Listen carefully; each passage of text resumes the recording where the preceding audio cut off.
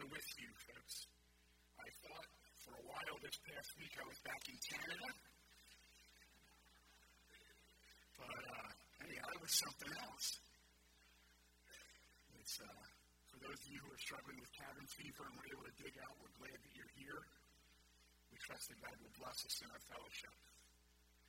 There's also been a heavy component to this week. There's been some loss within the body of Christ, and we want to remember Dawn has lost her father, Ruthie, her brother.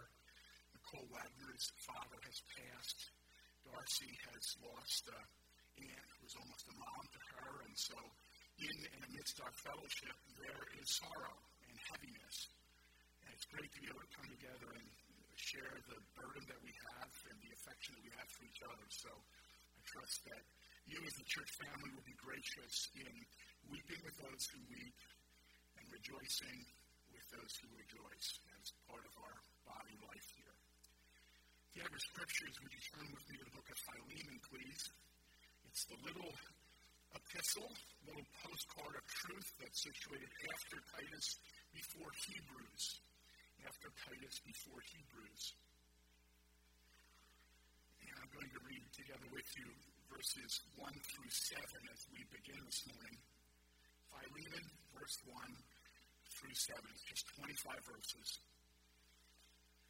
It begins, Paul, a prisoner of Christ Jesus, and Timothy, our brother, to Philemon, our beloved friend and fellow laborer, to the beloved Apphia, Archippus, our fellow soldier, and to the church in your house. Grace to you and peace from God our Father and the Lord Jesus Christ. I thank my God, making mention of you always in my prayers, hearing of your love and faith which you have towards the Lord Jesus and toward all the saints, that the sharing of your faith may become effective by the acknowledgement of every good thing which is in you, in Christ Jesus. For we have great joy and consolation in your love, because the hearts of the saints have been refreshed by you, brother. This is God's word. Father, come now and help us. I pray, Lord, for a delicious stillness of soul and spirit. Some who are here have heavy hearts, and Father, I pray for your comforting grace. In the midst of loss and separation, Lord, I pray that you would pour out mercy and comfort. We're mindful, Lord God, that we're not in the land of the living moving towards the land of the dying, but that we're in the land of the dying moving towards the land of the living. And some of us, Lord God, who lost family members keenly sensed the conflict of pilgrimage this week. So come, Lord, and strengthen and stabilize. Help us to be faithful and loving and caring for and in coming alongside. Father, we also pray for those of us, Lord, who are struggling in other areas, physical, financial, social, spiritual. Come and be for us who you are, the great God who sees our needs, who is capable of meeting all of them. Father, we would say, along with those that have gone before us, help thou my unbelief, for those of us struggling to trust and rest and hope. Father, come and fill us with a confidence in you, one that consumes us and controls us. Father, I pray you bless us now as we have gathered around your word. I pray you feed our hearts and souls, that you prepare our hearts as the family gathers around the table that is yours, that you've set for us. I pray that you strengthen us on the inside. Though our outward person is perishing, Lord, I pray that your people congregating here, that our inner person would be renewed day by day by day. So come now, Lord God, and help us, we ask, in the strong name of Jesus, who has loved us first and best. Amen. Man was bitten by a dog that was later discovered to have rabies. The man was rushed to the hospital. He was tested. It was discovered that he had, in fact, contracted rabies. At this time, there was no medical cure, and so the doctor came to the man, and he was faced with a difficult task of telling him that he was going to die. Philemon said that he would try to make him as comfortable as he could be, but he didn't want to give him false hope. He encouraged the infected man to put his affairs in order in view of what was to be the inevitable. After hearing the news, the dying man slumped back in his bed shocked. Then after a period of time, rallied enough to ask for pen and paper. As soon as he got the supplies, he started writing vigorously. Sometime later, the doctor came back to the room and was surprised to see the man was still writing vigorously. The doctor commented, saying, "I'm glad that you're working on your will," to which the man replied, "Hey, Doc, I'm not working on my will. This is a list of people I'm going to bite before I die."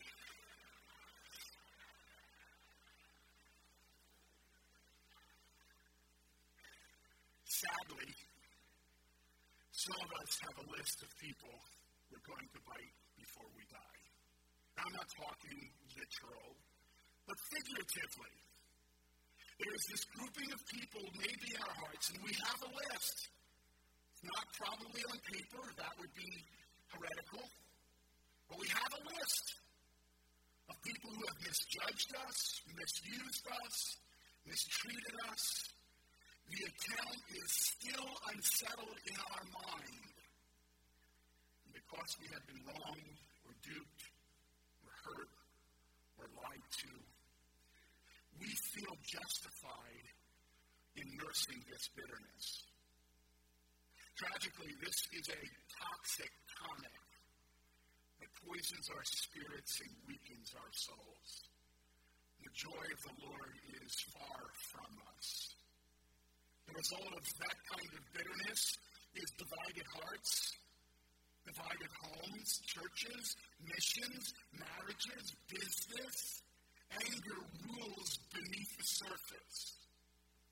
One wit describes it this way: "My therapist says that I have a preoccupation with vengeance." Well, we'll just see about that. We feel those kinds of emotions. That's what it's like to be terminally human. And if that's the case, this little postcard of truth is good medicine. This is a mighty antidote to the disease of relationships that affects and influences far too many of us. These 25 verses, we have a powerful lesson on forgiveness. You'll notice even as I read the few verses in the beginning that this is addressed to Philemon and to the church in his house. The wonderful reality of forgiveness is that it is both personal and it is general. And by that I simply mean this: when we are reconciled to one another as individuals, it affects our community. Have you ever noticed you've come into a room maybe and there's been this tension that you almost felt was palpable? It was a tension that it seemed as though you could cut it with a knife. Well, that's because probably there's a lack of forgiveness. Maybe there's some seething bitterness that needs to be addressed. But how glorious when we are reconciled personally in the way that we relate to one another, with the kind of affection that God had said we are to have for each other. Philemon must learn it.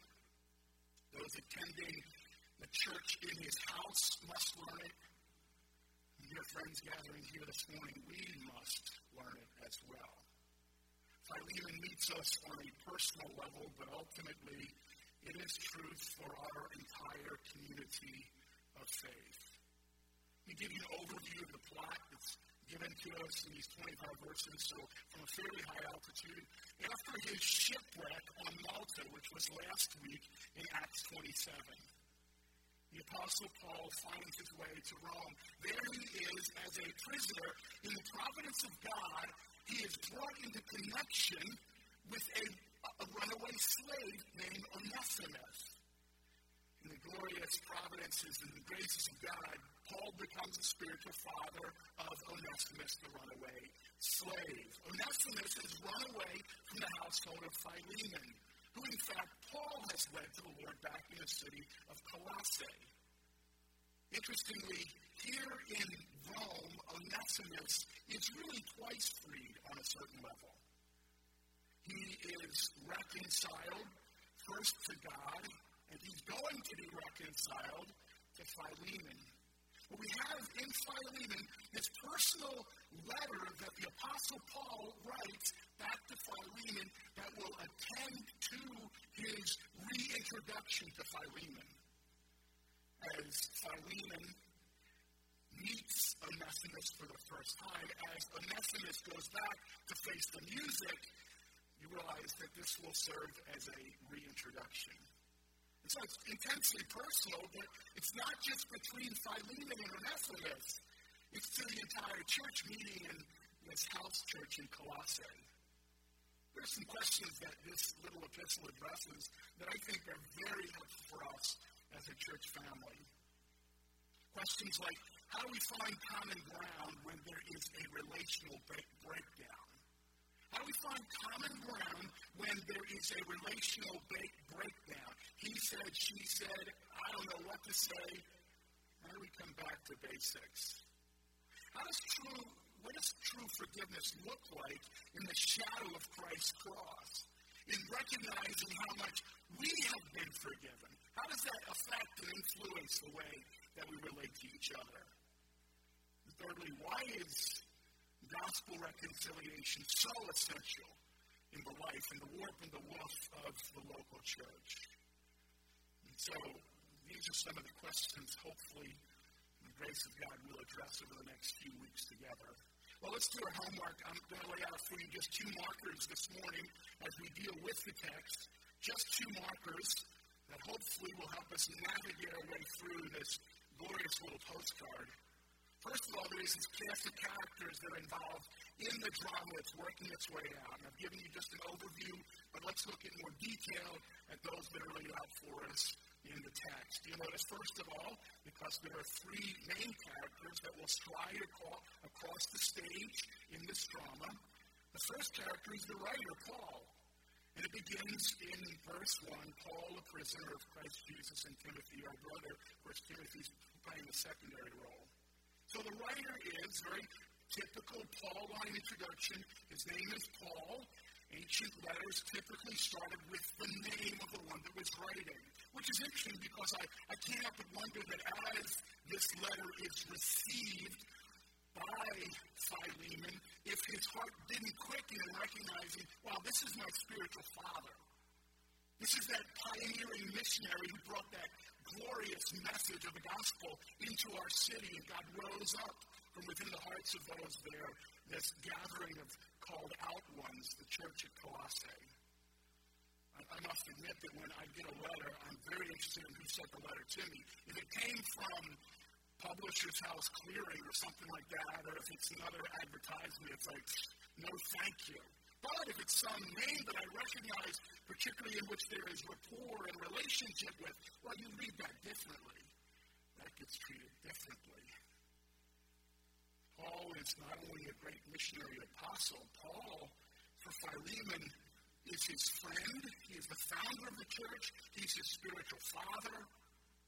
We might say it this way, they have history together. And that makes all the difference in the world. You'll notice as well that Paul identifies himself as a prisoner of Christ Jesus in verse 1. Interesting, he does not use his apostleship here. In fact, he'll use prisoner not 1, 2, 3, but 5 times in just 25 verses. Paul will note this connection with Onesimus in saying that he's a prisoner. Now, Paul does not say, I'm a prisoner of Rome. Paul does not say, I'm a prisoner of bad circumstances. He does not say, I'm a prisoner of religious hierarchy which have set themselves in array against me in my message. Paul, in fact, interestingly, calls himself a prisoner of Christ Jesus, which is curious because he realizes that this is his badge, this is his commission for ministry. Lightfoot puts it this way, and I find it helpful. He says, they were not shackles which self had riveted, but a chain with which Christ had invested him. Thus they were a badge of office. So Paul's not there rubbing his hands together, ticked off, bummed out because he's got chains attached to him or because he's a prisoner. Oh no, he sees it as God commissioning him in this particular place for this particular season of ministry. Philemon, interestingly, is written from the same place that the prisoner of Jesus Christ, Paul, wrote Philippians, Colossians, and Ephesians. Therefore, we would call Philemon a prison epistle. Now, it's interesting that he calls himself a prisoner because he's going to lend his heart to Philemon. He wants to address Philemon's heart, Philemon's affection, Philemon's compassion quotient. He's leaning towards him as one who is being restrained by the gracious King Jesus, but he also wants Philemon to realize that he's under the same kind of constraint. And so there's a point of connection here. He speaks throughout the epistle tenderly and personally and warmly and compassionately. He's speaking as to a friend. And this is good information for us as we think about the early church relationships, because some of us struggle in our relationship to one another in the here and now. Do you realize what Paul is doing here? He's making this connection between Christ and the church, between the relationship that he has with Philemon and the relationship that they have together at the foot of the cross, which is brother to brother. He's going to appeal to his love. They are both slaves of the gracious Master Jesus Christ. So that's the writer Paul in verse 1. Later in the verse, also in verse 1, it says, to Philemon, our beloved friend and fellow laborer. So again, he's connecting here heart to heart, not merely mind to mind. Verse 2 goes on, it says, to the beloved Apphia, Archippus, probably his wife, probably Philemon's wife was Apphia. We won't speak dogmatically of that, but it's probable. And then Archippus, probably the son of Philemon. Then it goes on, it says, and to the church in your house. The church in your house. Philemon, probably a wealthy man. If you have a church in your house, he probably has some resources. This is the only one of the prison letters that are addressed to an individual. Colossae was probably something of a smaller-sized town. This is probably a smaller-sized church. Nevertheless, it's interesting that it's addressed not just to Philemon, but those that were able to gather together week by week and worship and learn of the coming King. Interesting, many of the early Christians in the Roman empires were slaves. We would call them today something of indentured servants. If you had gotten into a bad place financially, you might sell yourself into slavery in order to cover or pay for the debt. And we deduce from the text that Philemon is probably wealthy to be able to host this setting. Church buildings, this is just a little historical nugget because I'm a nerd. Church buildings did not start until the 3rd century. So you got a lengthy period of time before they're meeting anywhere else but in private homes. The early norm for the early church was in homes, and that is the norm, interestingly, in many parts of the world even today. Understand that there's nothing sacrosanct about this building. The sacred thing meeting together in here is us, the church of Jesus Christ. The oldest known church was found in eastern Syria, a place called Dura Europos, and it dates back to 232 AD. You'll want to jot that down for future reference. So we've got two main players thus far. We've got Paul, and then we've got Philemon, the letter to which it is addressed. And then thirdly, we have the subject, and this we've got to skip to verse 10 to notice, but you'll notice the subject of the entire little epistle. I appeal to you for my son Onesimus, whom I have begotten while in my chains. So we have the third and final character in this glorious drama. And when you read and reread this little book of Philemon, there are great themes that surface, certainly the sovereignty of God, submission, slavery, salvation, all of them weighty. But I think the overarching theme of the book of Philemon has to be considered as forgiveness, or reconciliation, or restoration of relationship. This is the story of two Christian men finding common ground. Broken trust is repaired. Reconciliation literally drips from the text. So this letter is dated around 60 AD. You realize that this occurred sometimes, that this meeting between Paul and Philemon probably occurred sometime earlier during Paul's ministry in and around Ephesus. Paul will minister in and around Ephesus for around 3 years. But the subject is Onesimus. And I love the providences of God that are on display here. Providence is when God is working and he chooses to remain anonymous on a certain level. But think about it. Here's a man who runs away from Philemon and Colossae. If you want to run away and get lost, where do you go? Well, you find a crowd. And his plan is, I'm going to go get lost in the crowd. I'm going to go to the biggest, most influential city around me and just become a face in this mass of people. They suggest, some of the commentators that I read, they suggest that the population of Rome at this point is around 860,000 people.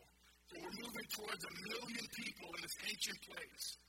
And Onesimus' plan is, I'm going to run away from this guy. He probably took something with him, and that'll come out later in the text. I'm going to run away and just be a face in the crowd. But what's so glorious about this is that with God, there is nowhere to run and there is nowhere to hide. And wouldn't you know it, who is it in 860,000 people that Onesimus bumps into? Paul. I mean, you can't make this up. The same Paul who led Philemon to the Lord is the one that God brings together in Rome with Onesimus, the runaway. Now, it's a dangerous thing to be a runaway in ancient Rome. Should he be recaptured, one of the punishments for being a fugitive slave was that they took a hot brand of iron and they burned it into your forehead, F, for fugitivis.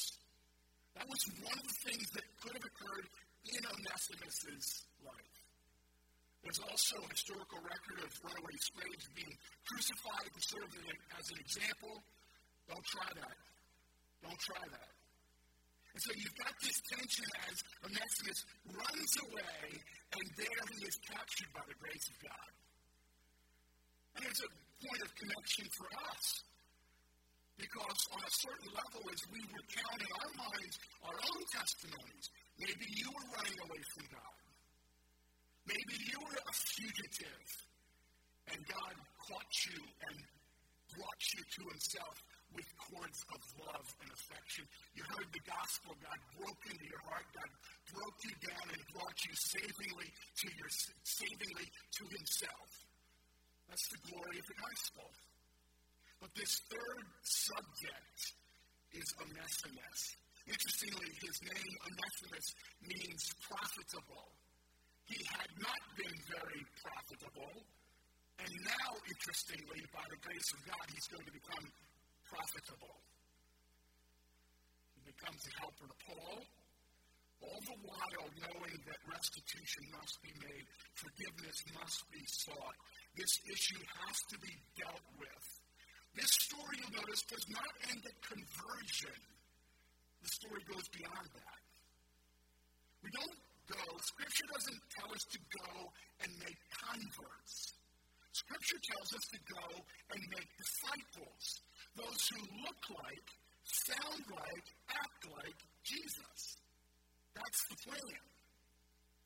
You'll notice here that even as Paul leans towards Philemon and addresses the issues of his heart and empathy and compassion and things like that, you recognize that what Paul is asking Philemon to do is act like God.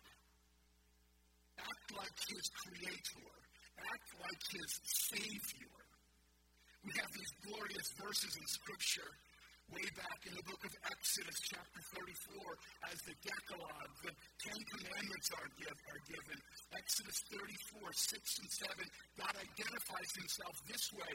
He says, and the Lord passed by before him, that's Moses, and proclaimed the Lord God, merciful and gracious, long-suffering and abounding in goodness and truth, keeping mercy for thousands, forgiving iniquity and transgression and sin.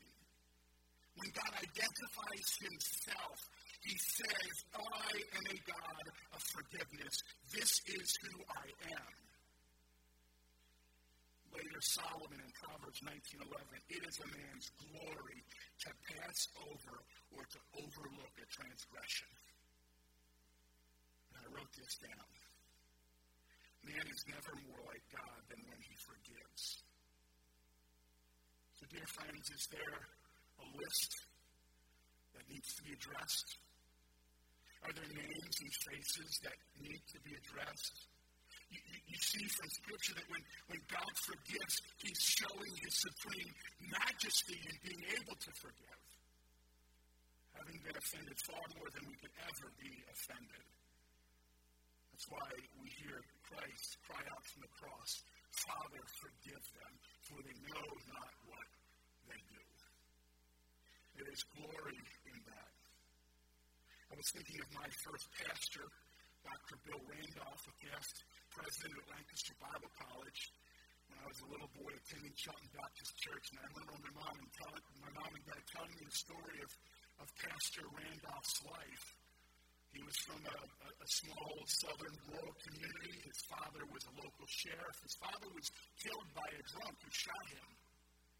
Never forget hearing how my mom and dad told me that Dr. Randolph, Pastor Randolph, was so interested in this man's soul that he went to jail where this man was and shared the gospel with him. And even as a little boy, I can remember that shaking up my little mind and heart, thinking, why do you do that? Somebody hurts my dad? Somebody does that?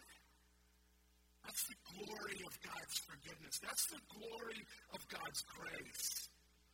Throughout the Bible, the theme of forgiveness is obviously and overtly emphasized. That's what makes the story of the prodigal so potent. This son who's so icky and so selfish, and he runs away and he spends his inheritance on riotous living, hoping that his father was dead. And then from the pig pen, coming to his senses in brokenness, recognizing finally his rebellion and sin, and beginning to make his way back towards the Father. And there the Father waiting. And as I've mentioned before, ancient Middle Eastern men do not run. That is considered grievously uncool and uncouth in that culture. And yet to see the Father who must have had to yank up the edges of his robe to be able to run to his son and get there before the townsfolk got there, who probably would have liked to have ripped him, apart. Matchless affection, mercy, and love is on display. And so we recognize that we who have been forgiven so much ought to forgive others. And when we refuse to forgive others, we are distancing ourselves from the very character of God. When I was a teenager, I wrote in the flyleaf of my Bible a quote from W.B. Knight that I've never forgotten. He who does not forgive others burns before him the bridge of God's forgiveness. That's a powerful little statement. You're holding on to something, maybe you're bitter, you're frustrated, you're angry about something, the account is yet unsettled. Well, the reality of God's word is that you are called to forgive. You are called to love. You are called to have a merciful affection towards one another. Why? What makes that possible? The cross makes that possible. Calvary makes that possible. We understand how much we've been forgiven. Forgiveness is an opportunity to be reconciled. It's an opportunity for a life together instead of an ongoing death together and separation together. Forgiveness has a kind of creative power that moves us past a moment of sin and pain and unshackles us. It sets off a new chain of reactions in terms of relationship. So those are the characters. Paul, Philemon, Onesimus. And I want to conclude, I promise point 2 will be much quicker than point 1. But secondly and finally, you'll notice the commendation in verses 3 to 7. As Paul pens this letter that will prepare the the stage for Onesimus' re-entry into Philemon's orbit. You'll notice in verses 3 to 7, the one that is spoken of here, this commendation, this description of Philemon. You'll notice in verse 3 that the common grace is the grace of God, grace and peace to you from God our Father and the Lord Jesus Christ. There was the great peacemaker. This all occurs in the shadow of the deity of the Lord Jesus Christ. And then in verse 4, you'll notice it says, I thank my God, making mention of you always in my prayers. It's not just that Paul has had Philemon on his heart or his mind, it's that he's been on his prayer list. One of the things that I have found helpful over the years, and I'm speaking personally here, is that if I'm having a problem with a person, start praying for them. Start praying for them. Take them to the throne of grace. Plead with God for their blessing and their flourishing. Plead with God for their change in direction, maybe. Paul's affection for Philemon is that he prays incessantly. He's taking him to the throne of grace. And then in verse 5, you'll notice Paul has heard of Philemon's ongoing testimony. He's heard of his love and his faith. You'll notice that it's a love and faith that he has towards the Lord Jesus and towards all the saints. And I want to readdress an issue that I mentioned several weeks ago now. Simply this: you cannot say that you are getting along well with God if you don't like other people. You just can't. It is a mutually exclusive situation. You can't say, I love Jesus, I love God, I just don't like his people, or those people, or something like that. It just does not work. One of the sure markers that your relationship with God is good is that your relationship with people as well is good. That's a critical part of body life and relational life. You'll notice that this is an affection for the Lord Jesus and towards all the saints. You just circle that word, all. I could say I have an affection for some of the saints. And you could say I have an affection for some of the saints too. The issue is having an affection for all of the saints. And there's this glorious component to the Christian life that challenges us. We know that we're in way over our heads apart from his help. And yet the glory here is that as Paul commends this man, he knows that Philemon has an ongoing testimony. He knows how much he has been forgiven. And so Philemon is not the kind of guy that's going to string at gnats, because he knows how much sin Jesus has eaten for him. And I'm referencing here The Last Sin Eater by Francine Rivers, another good read. Paul begins to speak here to the character of Christ. And what's key to the character of Christ and the character of Philemon is that they're gloriously being intermingled. God has been kind to Philemon, and so because God has been kind to Philemon, Philemon has the ability to be kind as well. Looking for ways to describe it, we might say it this way: Philemon has something in his tank. Philemon has oil in his lamp. Philemon has a reservoir of resources that God has given to him. All of this is good news because it reminds us that we're capable and we're able of doing what we think is impossible, which is to forgive other people. You notice it goes on in verse 6. It talks about sharing of your faith, that it would become effective by the acknowledgement of every good thing which is in you in Christ Jesus. Oh, for sure, God has been pouring into Philemon mercy and grace, and so from Philemon can pour out of him mercy and grace. Paul is appealing to Philemon to forgive Onesimus, and he has every indication that Philemon has the ability to do just that. Why is that? Because Philemon possesses the character of Jesus Christ. And just as he has been lavishly cared for by Jesus, he will be able to lavishly care for others. You'll notice finally in verse 7, Paul, in expectation of how this is going to go down, he says, "For we have great joy and consolation in your love, because the heart of the saints have been refreshed by you, brother." Wow. Philemon is the kind of man who refreshes the saints. And I looked that word up again today. Makes whole, the saints, provides for the saints, provides consolation and ease, is effective in caring for their needs. The glory here is that Philemon has the ability, because he's refreshed saints in the past, to refresh saints in the future.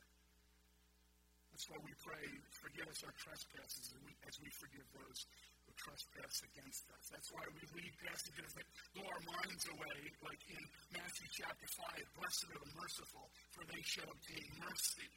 Or Ephesians 4:32, be kind to one another, tender-hearted, forgiving each other, just as God in Christ also has forgiven you. And finally, Colossians 3:13. This is good body life for us, folks. Bearing with one another and forgiving one another. If anyone has a complaint against another, even as Christ forgave you, so you also must do. It's a very clear idea that God is a forgiving God. And that he is determined that we would be a forgiving people as we live out the life of Christ, as we take on the character of Christ, as we put on this garment of righteousness. This is what it looks like.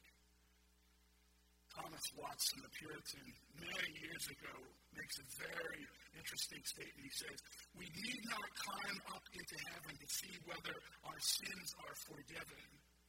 He says, let us look into our hearts and see if we can forgive others. If we can, we need not doubt that God has forgiven us, end quote. Did you get that?